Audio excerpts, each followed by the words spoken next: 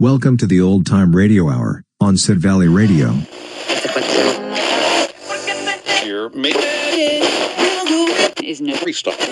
This is Sid Valley Radio.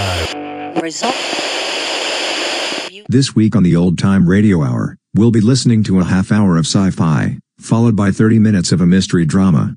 So, just sit back and relax as we revisit the truly golden age of radio. And now stay tuned for X-1. Countdown for blast off. X-5, 4, 3, 2, X-1, fire.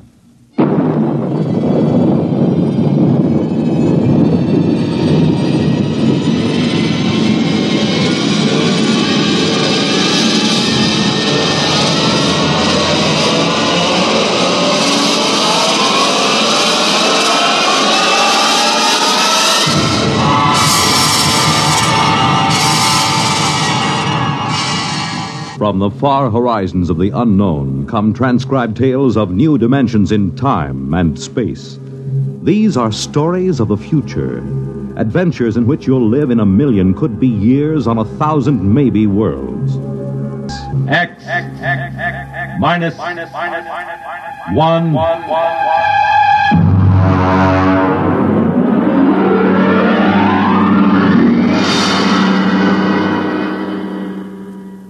Tonight, Wherever You May Be, by James E. Gunn.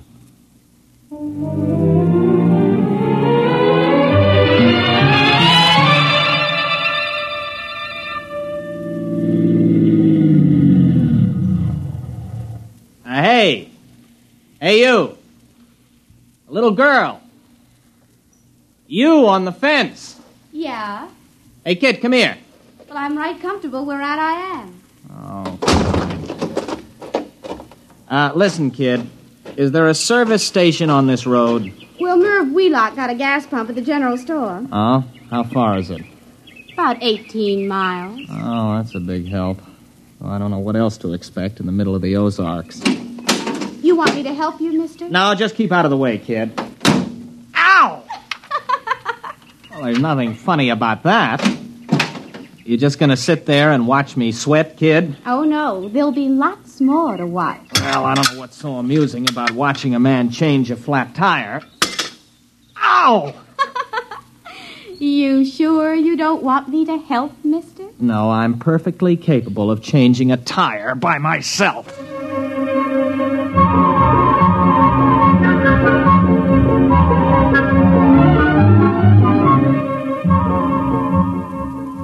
Look out, mister. It's rolling away. What? Your tire. It's rolling away. Hey! Come back here, you!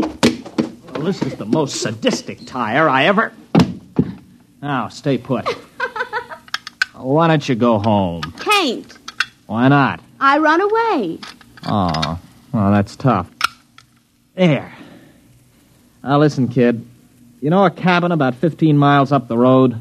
I reckon. You know where the turnoff is? There ain't no turnoff. You just drive till the road peters out and you take the footpath. You gonna live in that place? Mm-hmm. Just for the summer. Oh. Well, so long, kid. Oh, mister. Hey, mister. Now what do you want? Well, nothing. Only you forgot your jack. Oh, that does it.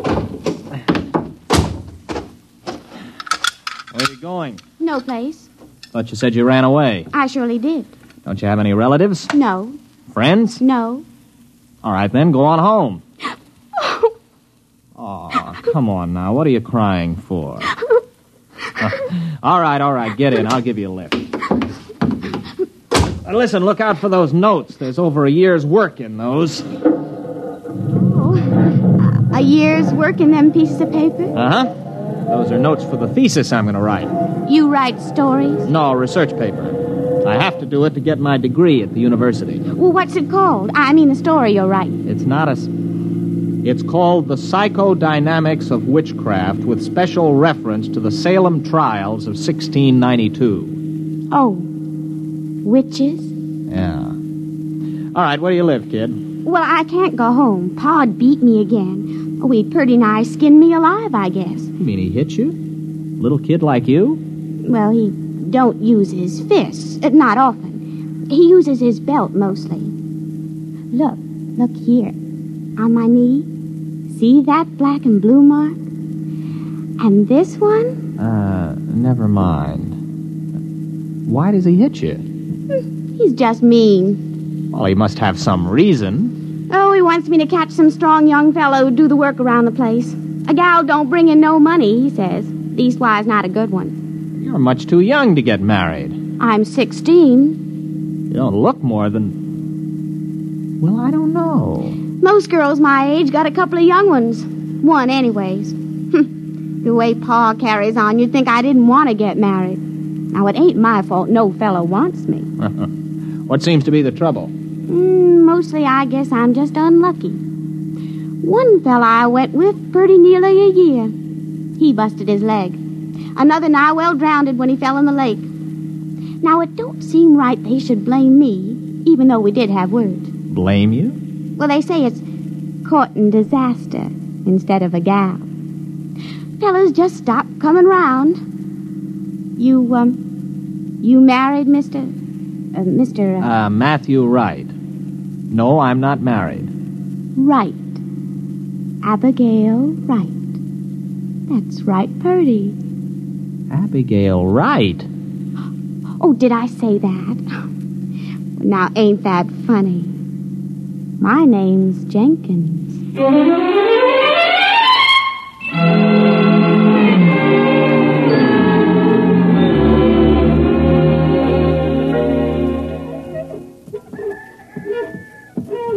Mr. Jenkins? Oh, fine. I met your daughter on the road. I brought her back. Look, Mr. Jenkins, I got a pint bottle in my pocket. Care for a little drink?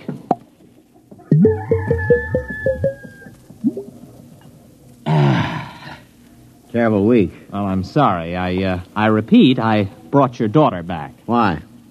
Well, she had no place to go. She ran away. Now, look, Mr. Jenkins, I realize that teenage daughters can be a nuisance, and after meeting your daughter, I can understand how you feel. Still in all, she is your daughter. Got my doubts. Now, Mr. Jenkins, your daughter may have given you good reason to lose your temper, but beating a child is never sound psychology. Beat her? You mean wallop her, whale her? Man, I never laid a hand to her. I dasn't. But she said... Come in here. Oh, now, Mr. Jenkins, I assure you... Come in the cabin. You look around this here room, mister. See them dishes all over the floor, those chairs all splintered like they was kindling, that table turned over bottom side topmost like a turtle on the road? You think I beat her? Well, the place is a shambles. I ain't saying Abby did it. But when she gets unhappy, things happen. Dishes come flying through the air. Funny things happen around Ab. Ever since she started filling out 5 or 6 years ago. Well, she's only 16. 16? Don't let on I told you, but she's past 18. There, you see? Well, it just fell off the shelf. Well, look, you're a city fella, passable looking. Why don't you take her with you? What? Oh, now, wait a minute, Mr. Jenkins. Well, she's right pretty when she fixes up, and she can cook right smart. Go on, take her. Well, you must be mad. You can't give a girl away like that. If you'll excuse me, I think I'd better be going. Nobody asked you to bring her back. The gal eats more than I do. Oh, now, look, here. Here's $10. Buy yourself a jug. Well, I'd like to, but I can't do it. It ain't worth it. You brought her back. You can take her away. Oh, here's 15. Well, I should know better. All right, mister. I'll get her. It ain't no use, though, I can tell you, mister. All right, Abigail. Get out of the car. You're home. But, Pa... Oh, he isn't mad at you. He's welcoming you back. Now, come on, get out. Dirty, nasty old man. Serving right if that bottle he's pulling busted right over his head. Goodbye, Abby. And remind me never to see you again.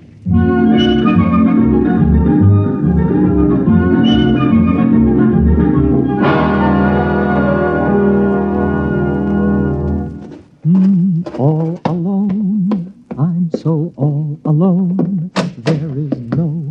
Hello. What are you doing here? Waiting for you. But listen, this is This is my cabin. I rented it. I know. What kept you? Well, what are you doing here? How did you get here? Oh, I reckon you're hungry. Look, why don't you sit down? Supper's about ready. Now, wait a minute. I came here by car. How did you get here? Well, I rode. Oh, it's lucky I did. This place needed a good sweeping. Is that your broom? I know. It was here in the cabin. Pa loaned me a mule. I let her go. She'll get home all right. But you can't stay here. It's impossible. What would people say? Well, who'd care? Pa don't. Oh, please, Mr. Wright, let me cook and clean for you. I won't be no trouble. Honest, I wouldn't. Oh, now look, Abby, you're a nice girl and I like you, but you'll just have to go back to your father. Do you understand? All right. What? What was that? What happened? Oh, look at that. The car. I must have left the brake off. You reckon it's hurt bad? Well, rolling down a 10-foot grade into a tree didn't help it any. Oh, well, I'm sorry, Mr. Wright. Are you? Well, anyway, it looks like you'll have to stay here tonight then, doesn't it? I reckon. I could have sworn I put that brake on. Listen, you're going back first thing in the morning. Oh, sure. Sure, Mr. Wright. I understand.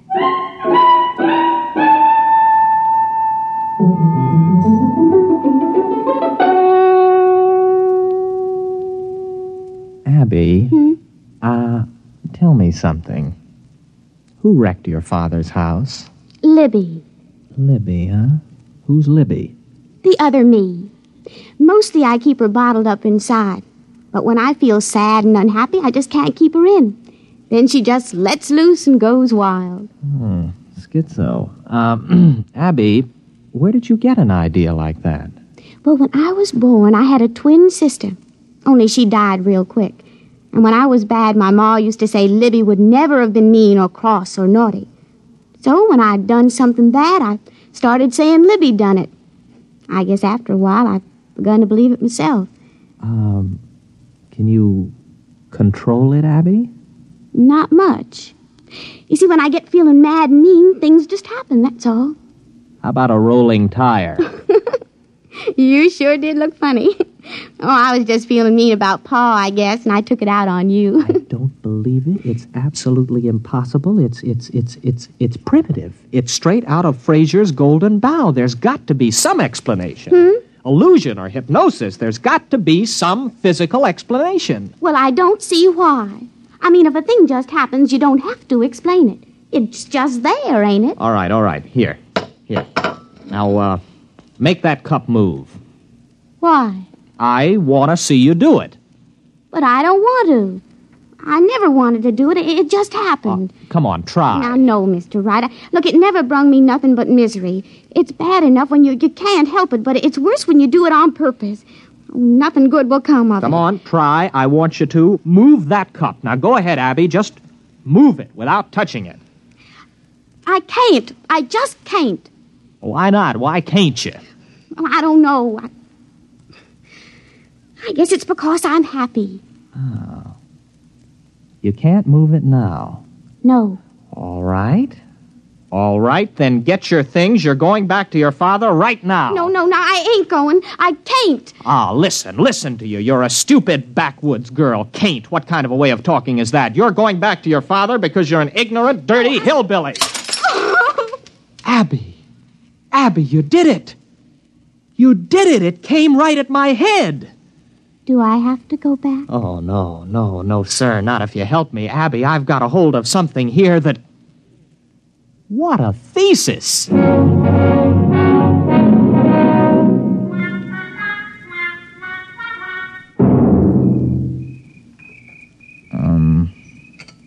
Abby? What's, courting like here in the hills? Oh, sometimes we walk and look at things together and talk a little. But if the night is warm, we just sit and hold hands and whatever. Like this? Mr. Wright, do you like me a little bit? Oh, not marrying like, but friendly like? I like you very much, Abby. Very much. Oh, Mr. Wright. You kiss real pretty. Abby, what happened to your fellas? I mean, the other boys. Well, folks said I'd the evil eye. I mean, Hank fell off the roof and broke his leg, and Gene, well, he fell in the lake and liked to drown. It wasn't my fault it was after we'd had words, now was it? No. Why, Mr. Wright, you're shivering. Maybe we better go get your jacket. Abby, tomorrow we're going to drive to Springfield to do some shopping. Really, Mr. Wright? Why, I ain't never been to Springfield. Oh, ain't that wonderful?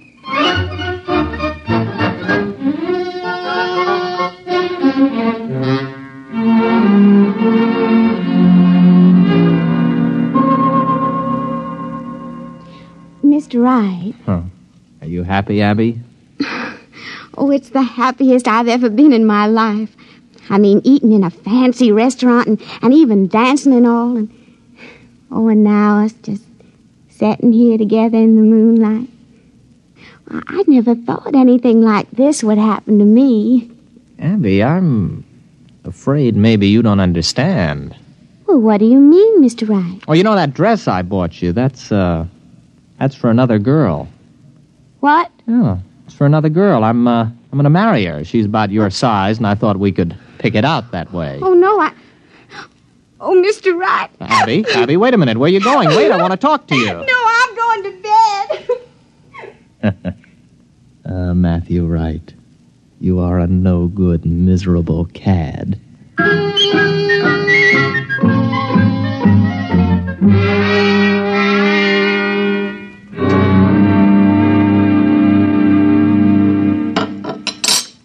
You want any more coffee? You still feel bad, Abby? You want me to move that cup for you today? I can do it real good. How do you know? Well, I just got a feeling. Look. You can do it now? Sure, I guess. There, it's getting easier. Look, Abby, I want to get some things out of the car. I just happen to have them things for tests. There may be other powers. Well, I don't care much one way or the other, Mr. Wright. If it makes you happy, it's all right with me.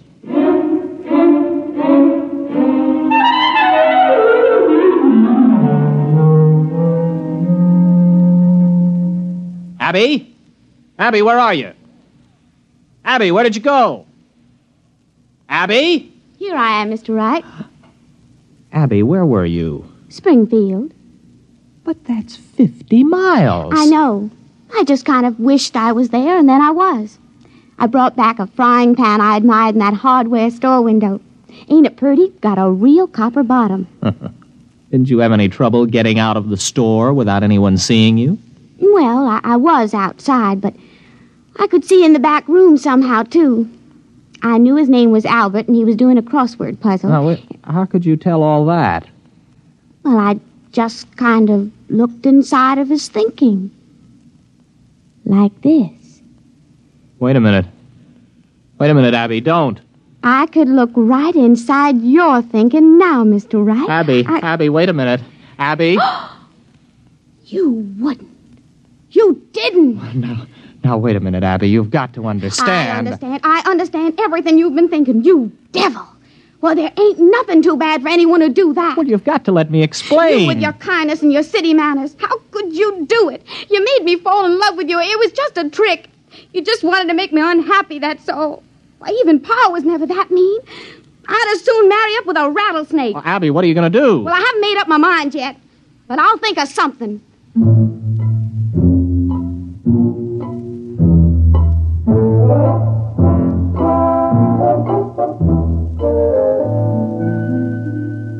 Well, I've got to think of some way out of it. She's in that other room thinking what to do to me. I've got to think of some way. No, it's no use. As soon as I think of it, she knows. Oh, got to keep my mind busy. Mary had a little lamb. Its fleece was white as maybe if I could get her father. No. If there are 2 outs and bases loaded, or men on first and second, and a ball is hit, which in the opinion of the umpire can be handled by an infielder, the infield fly rule shall be invoked and the batter is called out. the base runners may advance at their own peril. Their peril. I've got to think. No, I mustn't think. Make the cherry pie, Matty boy, Matty boy. Oh, no, she's absolutely certain now she can do anything she wants to. I've got to act on the spur of the moment, keep my mind crowded with something else. Oh, it's a lovely day. Breathed there a man with soul so dead. 'Twas brillig and the slithy toves did gyre and gimble in the wave. Froggy went a-courting, and he did ride, sword and pistol by his side, ring Tom Body Michicambo. Full fathom 5 my father lies, of his bones are coral made. Seabirds hourly toll his knell. Hark, I hear them, ding-dong dell. That's pretty. Abby! Where are we going? Oh, Abby. What are you doing here? I couldn't let you leave without me. I've got plans for you. Oh? Very interesting plans. But how could you tell I left? I was thinking all sorts of other things. Matt, you were thinking some of the cutest little rhymes. Oh, but that was on top. On top? Why, sure. Way underneath, I could hear plain what you were thinking about running away in this old car. Well, then why didn't you stop me? Conk out the motor or something. Oh, I didn't want to. I told you I could see way down underneath the top of your thinking. And you know what I found there? All the time, even when you were making me unhappy to test all them strange things I learned how to do, way down deep, you're in love with me. I am? Surely true. So, we're going to get married. Are we? There isn't much you can do about it now, is there? No, I suppose not, but, you know, it's a frightening thought getting married to you, Abby.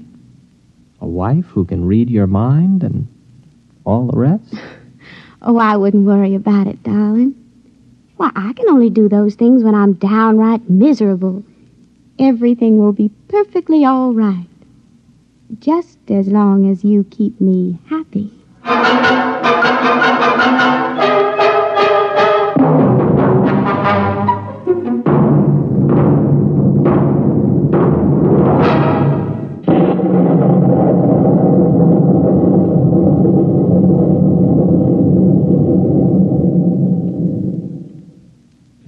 Tonight, by transcription, X-1 has brought you Wherever You May Be, a story from the pages of Galaxy, written by James E. Gunn and adapted for radio by Ernest Kenoy.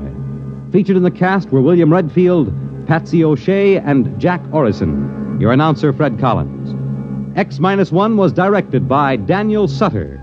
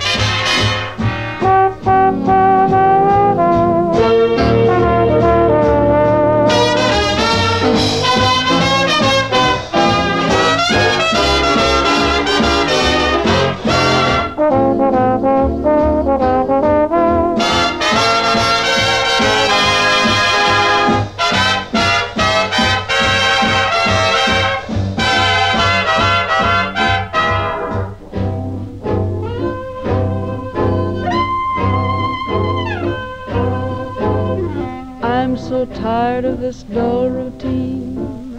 up to town on the 8:15. Back at night, off to bed, and then get up and start it all over again. Let's take a boat to Bermuda. Let's take a plane to St. Paul. Let's take a kayak to Quincy or Nyack. Let's get away from it all. Let's take a trip in a trailer. No need to come back at all. Let's take a powder to Boston for chowder. Let's get away from it all. We'll travel round from town to town. We'll visit every state. And I'll repeat, I love you, sweet, in all the 48. Oh, let's go again to Niagara. And listen, this time we'll look at the fall. Yes, let's leave our hut, dear, get out of our rut, dear. Let's get away from it all. Hit the road and really get away from it all.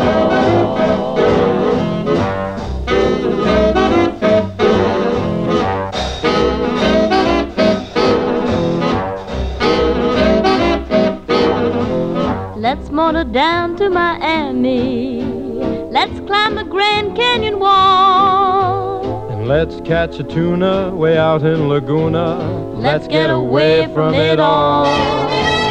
Let's travel south of the border. I'll get a real Spanish shawl. For me, a muchacha. But not while I watch her. Ouch, let's get away from it all. They say there's no place quite like home, a charming thought and pure. Not true. But until the world we roam, how can we be sure? Let's spend a weekend in Dixie. I'll get a real southern drawl. Another one? Then off to Reno. But just to play Keno, let's get away from it all.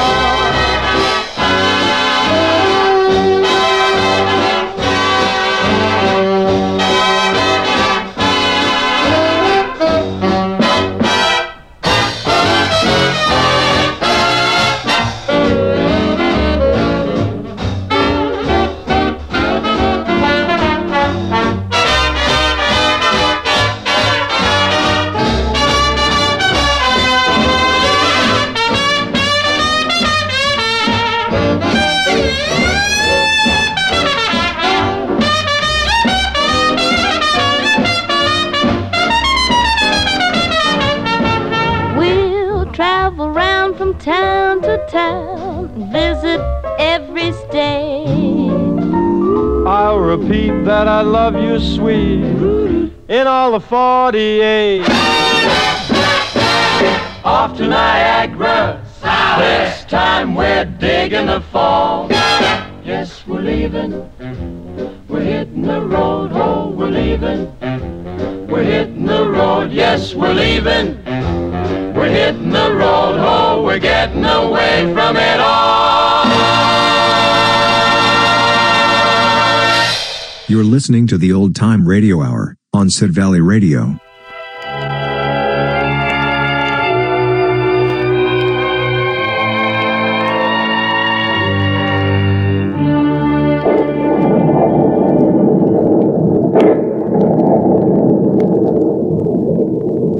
Mystery Playhouse, starring Boris Karloff.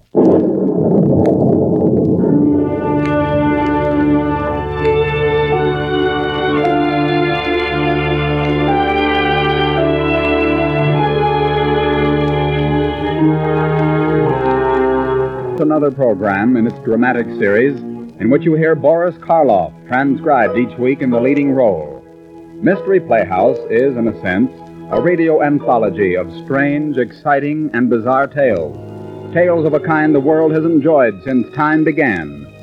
Tonight, Boris Karloff will tell us a story of a man and wife who suspect each other of being a criminal. It is called The Night Reveals, and Boris Karloff will play the role of Harry Jordan.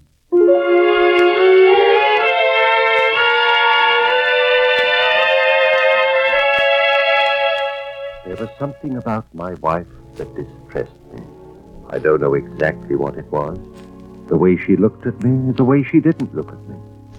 There was something on her mind. But let me tell it to you from the very beginning. About 2 weeks ago, I came home quite late, about 1 in the morning.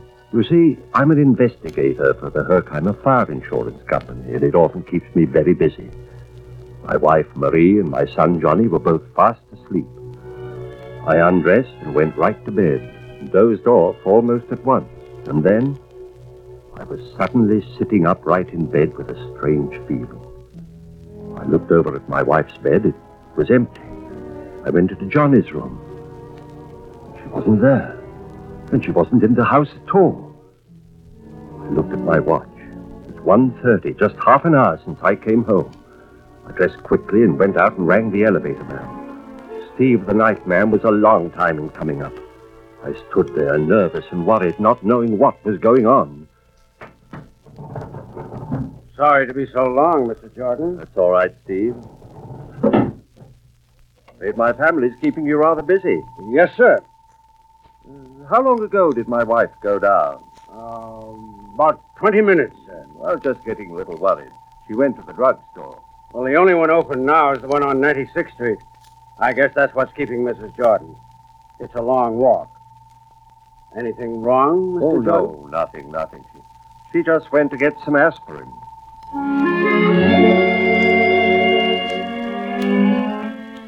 Of course, that's what it was. She had gone to the drugstore. I was just making a fool of myself. I walked slowly towards 96th Street, and when I reached the corner, I looked down the avenue, but there was no one in sight. I turned and began to walk slowly back to the house when I heard footsteps behind me. I turned around. It was Marie. She was as surprised as I was. Oh, Harry. I was getting worried about you when I saw you weren't in bed. Well, I woke with a dreadful headache. There wasn't any aspirin, so I went to the drugstore. But I just bought a large bottle only a couple of days ago. You did? I didn't know. Anyway, you shouldn't worry about me, dear. I was only gone about 5 minutes. 5? That's all it took me. You were coming from 101st Street. There's no drugstore there. Oh, you're wrong, dear. I came from the other direction. Oh, I guess I was mistaken.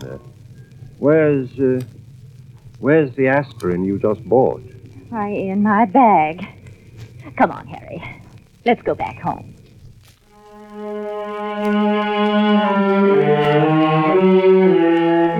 We went home, went right to bed, but I couldn't sleep, and I knew she wasn't sleeping either. I wanted to talk to her, but I didn't know what to say, where to begin. Harry. Yes? Why aren't you asleep? Oh, I don't know, just not sleepy. I don't seem to be able to Harry, drop off. There's a fire somewhere. Don't you hear the engines? Why, they're going north. That's around my district, 115th Street. Yes. Well, let's see if we can try and get some sleep. Good night, dear. Good night.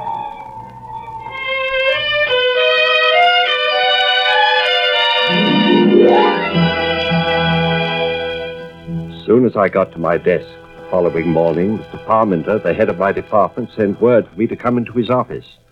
I put my hat away and went at once. Oh, hello, Jordan. Close the door and come in, please. Yes, sir. Jordan, we had a bad fire in one of our buildings about 1:30 this morning. Oh, in my district? Yes, the one on 115th Street. The tenement house? Yes. Anyone hurt? Fortunately, no. If it weren't for the new fire escapes put in last month, this would have been one of the worst tragedies in the city. Do you know how it started? Well, I was there last night. I think it started in the hallway. I'm not sure. Arson? Well, I don't know. I'd like you to take a look. The building was heavily insured. Our company is in deep. I'm ready to go right now, Mr. Parmenter. Good. You'll get your hat and we'll leave at once.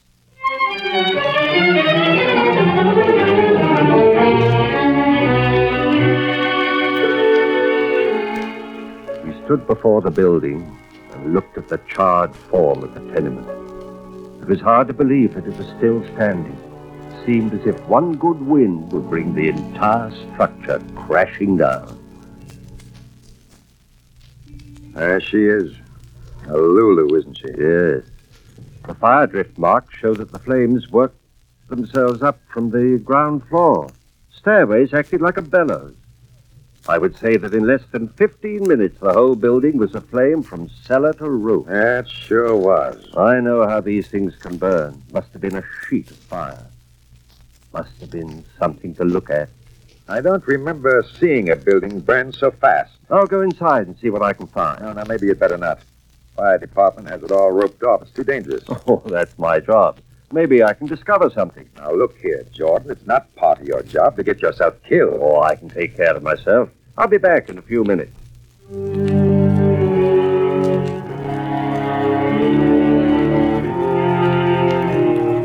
I held my breath. My heart hammered away at my ribs as I walked carefully into what was once a hallway. The ashes and charred wood underfoot was still warm. I touched nothing, for the hallway walls could collapse at a touch. It was hard to believe that this black hole in which I stood was once a hallway where people came and went. I reached the spot where the stairway once had been. Just a blackened metal railing came down from where the first floor had been. There'd been baby carriages here. The fire had contorted the frames so that they were just masses of fused metal. Jordan! Jordan! I'm all right, Mr. Parmenter. Don't be a fool, Jordan. I'll be out in a minute.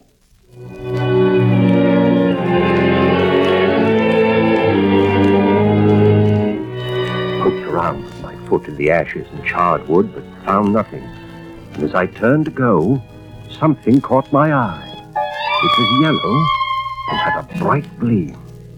A piece of yellow metal that fused with a piece of twisted metal bar that had once been part of a baby carriage. Pried it loose with my penknife, put it in my pocket, and then went back. She's burnt hollow, isn't she? Yeah, she's a complete loss.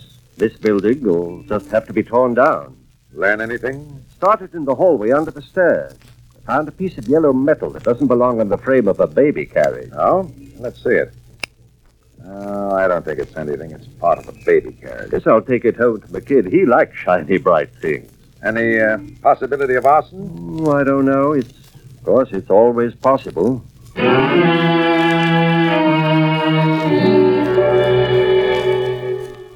On my way home, I fingered the yellow, shiny piece of metal. Ran my fingernail across it, and it left a mark. So it wasn't steel. I knew what it was. Gold. But I also knew that there are no gold gadgets on baby carriages.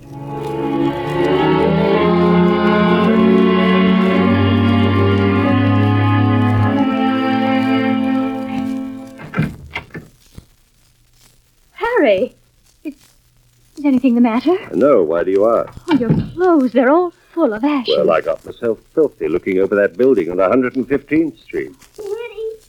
Hello, Johnny. How was my boy today? Mommy bought me a new boat. Did you buy me candy? Oh, I'm sorry. I'll get some for you later. You said you would. I've got some candy for you, Johnny. I want Daddy to bring me some. Oh, Marie. Yes, dear. Where's your locket? You're not wearing it. No, Mr. Elias, the jeweler, has it. He's fixing it. As a matter of fact, you brought it to him, dear. I don't remember. Oh, you never do. You're really terribly absent-minded, Harry. Daddy, can you bring me the nugget candy you brought me yesterday? Sure I can. I'll bring it tomorrow when I come home from work. You know, it's funny, Marie. I really can't remember anything about the locket or going to the jeweler's. Well, then, if you didn't take it down to old Mr. Elias, it must still be in your suit. Which suit? I don't know what suit. Why don't you look through all your clothes? I'll do that right now. It was 18-karat gold and cost me a lot of money. Yes, I know, Harry. I'd be miserable if you lost it. Oh, I have a splitting headache. Maybe you'd better see a doctor. No, dear, I'll be all right. Daddy, can I have a penny? 2 pennies? Here's a nickel, Johnny. No, I want a penny. I haven't got a penny. You'll have to take the nickel. I'm going to my room, Marie, and see if I can find that locket.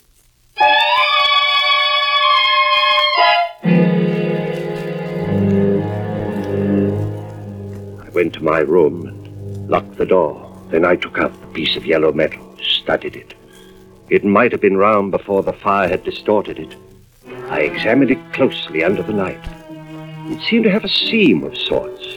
Took out the penknife, tried to insert it at the seam, but it wouldn't give.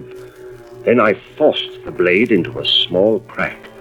I tried to force it open, but it wouldn't give. I kept trying, and suddenly it gave, and it came apart. The inside of it was filled with tiny particles of shattered glass, and then I saw that it contained a scorched photograph. It was a picture of my son. This glob of yellow metal was my wife's locket.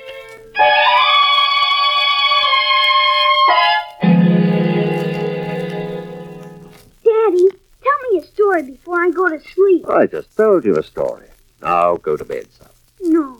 Stay with me just a little while. Now, Johnny, you know our rule. I'll give you just one hug, and that's all. No, 2 hugs. All right. Now, good night. Sleep well. You too, Daddy. Harry, Oh, Marie, you startled me.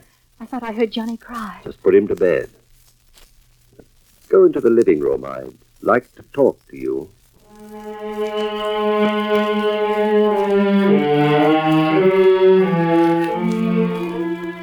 When we got into the living room, I took out my pipe and lit it. Although I didn't look at her, I knew that she was watching me closely. And when I suddenly turned round and faced her squarely, I saw the anguish in her darting, bird-like eyes. If there's something troubling you, Marie, I wish you'd tell me. There's nothing troubling me. If you're not feeling well, maybe you should see a doctor. No, dear, I'm feeling fine. It's just one of those headaches. It's going away. Harry, I read about the fire on 115th Street in this afternoon's paper. Well, was it as bad as they said? Completely burned out, except for the brick walls. Burned like dry newspapers. It's one of those buildings in which the stairway is in the middle of the house, and if the fire is started right at the bottom of the stairs, it becomes a natural bellows. Whoever started that fire understood the character of fires pretty well.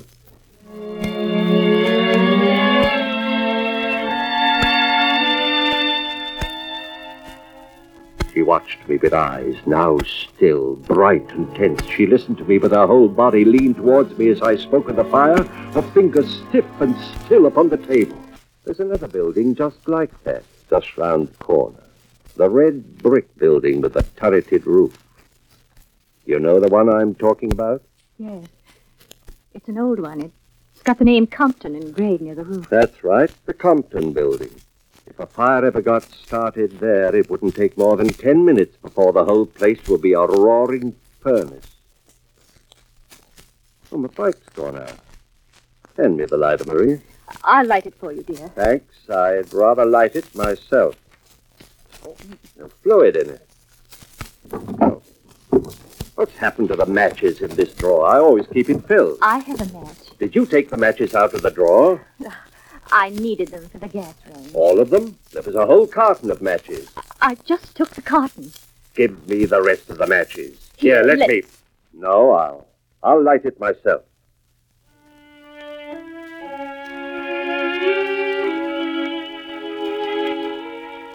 The matchbook was crumpled as if it had been held tightly. I had to strike the match on the cover several times before it took flame with a tiny, explosive sound. Sputtered and hissed a little as it slowly crawled down the matchstick. The cone-shaped flame, bright yellow on top and blue at the base, grew larger as it fed on the matchstick. Marie stared at the flame. She stared at it with her mouth slightly open, staring at it as if it were alive and beautiful. I held the flame to my pipe. The living flame darted into the bowl, enkindling the tobacco. Marie watched, and a quiver went through her. I put the match in the tray, and soon it curled up and died in a last tiny puff of smoke. Your purse, Marie. May I have it? My purse? Why do you want my... It's full of matches. Matches? Why should it be full of matches? Because you put them there. Oh, that's ridiculous. Let me have your purse. I'll show you. Here we are. crowded with matchbooks, safety matches, and 2 of my lighters. Oh, please don't take them, Harry. And here are several newspaper clippings of fires. Fire on 115th Street, a total loss. Police suspect arson and destructive fire on 3rd Avenue. And this clipping. Pyromaniac confesses how he started fire in warehouse without actual use of flame.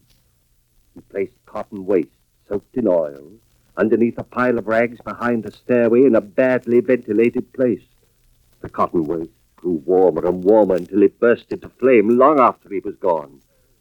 Although we didn't get as much satisfaction as actually using a match, it was by far the safest way. Why are you saving all these clippings? I was going to give it to you. It might be of use to you in your fire investigation work. Yes.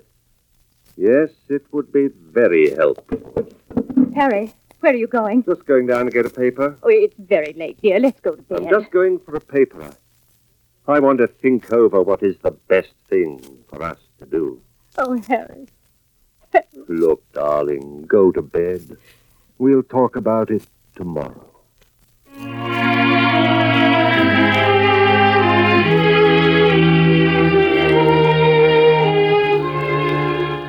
When I returned, she was still up, busying herself with chores around the house, but I was tired and went to bed. I couldn't sleep and waited for Marie to come in. Finally, she did come in, but she was still dressed. She brought me a hot cup of cocoa.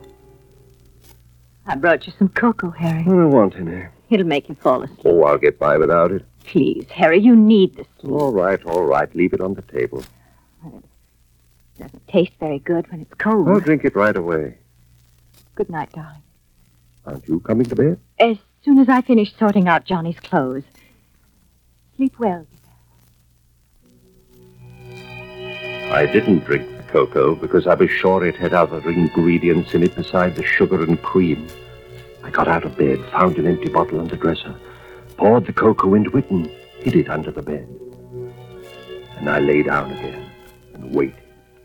It must have been 20 minutes later when I heard the door open softly.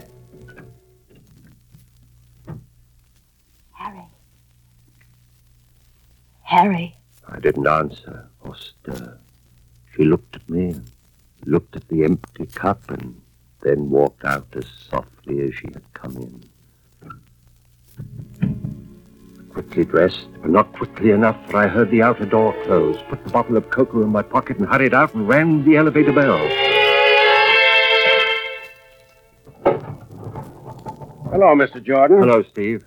Your wife just went down a few minutes ago. I know. She walked towards 3rd I Avenue. know that, too. Take me down, please. I knew where she'd gone. The Compton building round the corner. I walked rapidly up to 3rd Avenue and then turned the corner. I half ran the short block and turned again and hurried to where the ugly red brick Compton building stood with its turreted roof. The street was deserted. The bright, harsh light of the street lamps made the street even more lonely. I walked up to the building and peered in. Far down the hallway where the stairway began, a figure crouched near the floor. I knew very well who it was. I walked down the hallway. Who is it? It's me. Harry! Come on, Marie. Let's get out of here. I was only trying I to... know what you're trying to do. Let's go home. No, Come dear, on, Marie. Please don't protest anymore.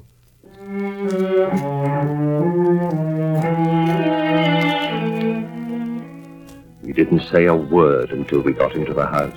She was as pale as chalk, and she looked so weary that I felt sorry for her. I was beginning to feel the strain myself. I closed my eyes for a moment, and I could see the burning matchstick with its yellow and blue flame. Marie had slumped down in a chair and was staring moodily at the floor. I took the bottle of cocoa out of my pocket and put it on the table. Marie, I didn't drink the cocoa. What did you put in it? You might as well tell me before I have it analyzed. I ground a sleeping pill into powder. I had to do it. Harry, let's go to bed. I'm So tired I can't even talk. Let's get rid of all the matches. We'll burn them all. We can get a new start. I know we can. It's no good, Harry. It won't work. Of course it'll work, Marie, darling. We just must try. It's no use. Too late. It's never too late. I'm going to burn up every match in the house. Oh, no, Harry. I don't want you to do that. That's the best way to Oh, start. please, Harry, don't. Oh. See? We burn them all. We'll burn them all in the tray. Give me the rest of them. No, Harry. I won't give them to you. I won't. I won't.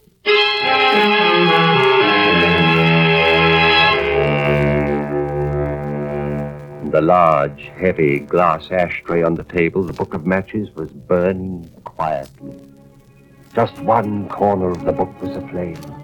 And from the other corner, a wisp of white smoke rose straight into the air, breaking near the ceiling.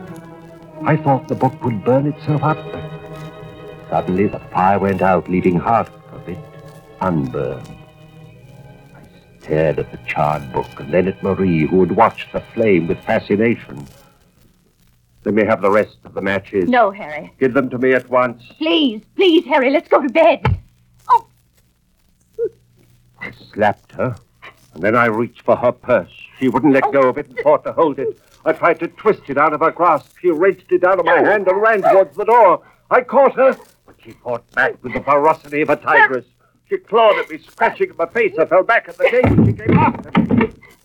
I took a heavy glass ashtray with both hands and hurled it at my head. I remember the sharp, crushing pain, and then nothing.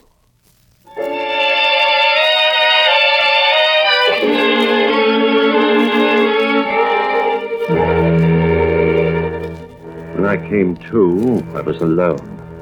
There was a heavy, pulsating pain in my head. At first, I couldn't remember where I was or what had happened. Slowly, it all came back. I felt my head sticky with blood, went to the bathroom, washed it, and suddenly it came to me. Johnny. Where was my boy, Johnny? I ran into his room, but he wasn't there. He wasn't in his bed.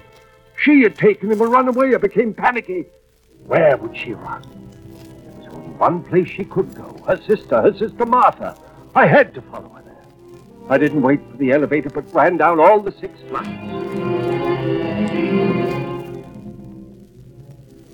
Her sister lived in a 4-flight walk-up, an old but remodeled building. I stood in the hallway and looked up the stairs. I knew this kind of building. If they ever caught fire, they just wrote them off the book. Oh, please go away, Harry. Let me in just for a moment. What are you going to accomplish? We must talk about it. Where's Johnny? He's here. I want to see him. Here I am, Daddy. Here I am. Johnny. Where's your aunt? She went down to get some milk for Johnny. This hour? There's an all-night delicatessen down the street. What's that? I don't know. Some of the neighbors. Something must have happened. Smoke! There's smoke in the hallway. It's coming up from downstairs. The house is afire. We can't go down the stairs. The smoke's too thick. The roof's our only chance. Come on, let's go. Daddy! Don't be afraid, Johnny. The fire won't hurt you at all.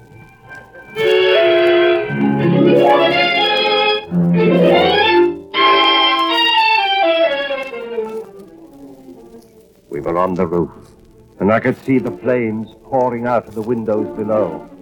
One side of our building was an empty parking lot, and the other an apartment house.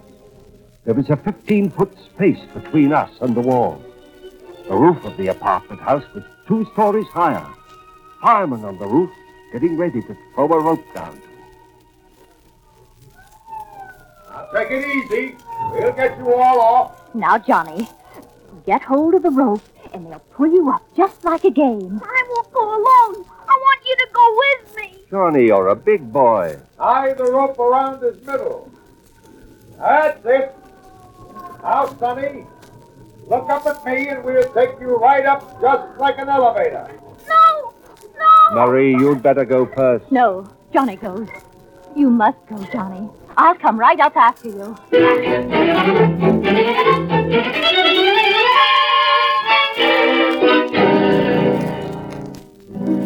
She few minutes later, we were all safe underground, watching the great fire, now a mass of flames eating the building up before our eyes. Policeman came over to us. Are you folks all right? Yes. But my husband, this man. What's the matter with him? Is he hurt? Yes, he's badly hurt. He's a pyromaniac. What? He set fire to this house. He set fire to many houses. I can't keep quiet any longer. I can't.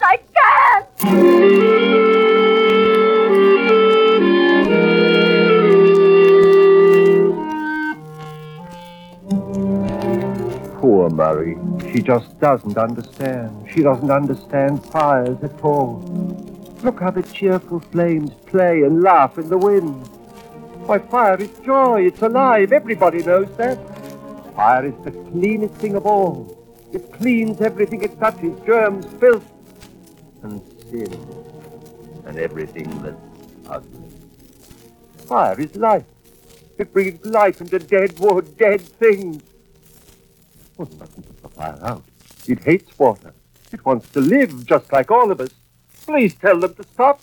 Oh, they're choking her to death, my lovely, pure fire. Stop it! Stop it! Stop it!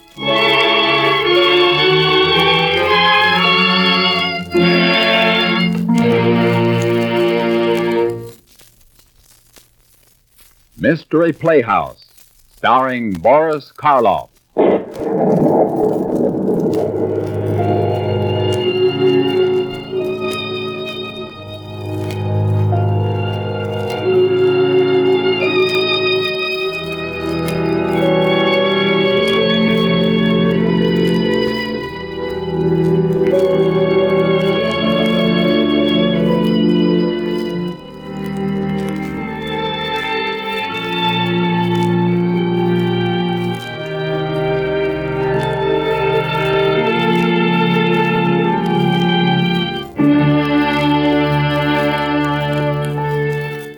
You have heard The Night Reveals, another program in dramatic series which has brought Boris Karloff to you each week, transcribed in the leading role. The program was directed by Clark Andrews. The orchestra was conducted by Bernard Green. Heard tonight were Alice Frost as Marie and Arthur Vinton as Parmenter.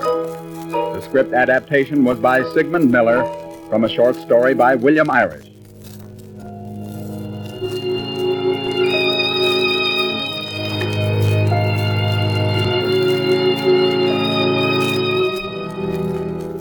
The Old Time Radio Hour will be back next Sunday, at 4 o'clock. We hope you can join us, here on Sid Valley Radio.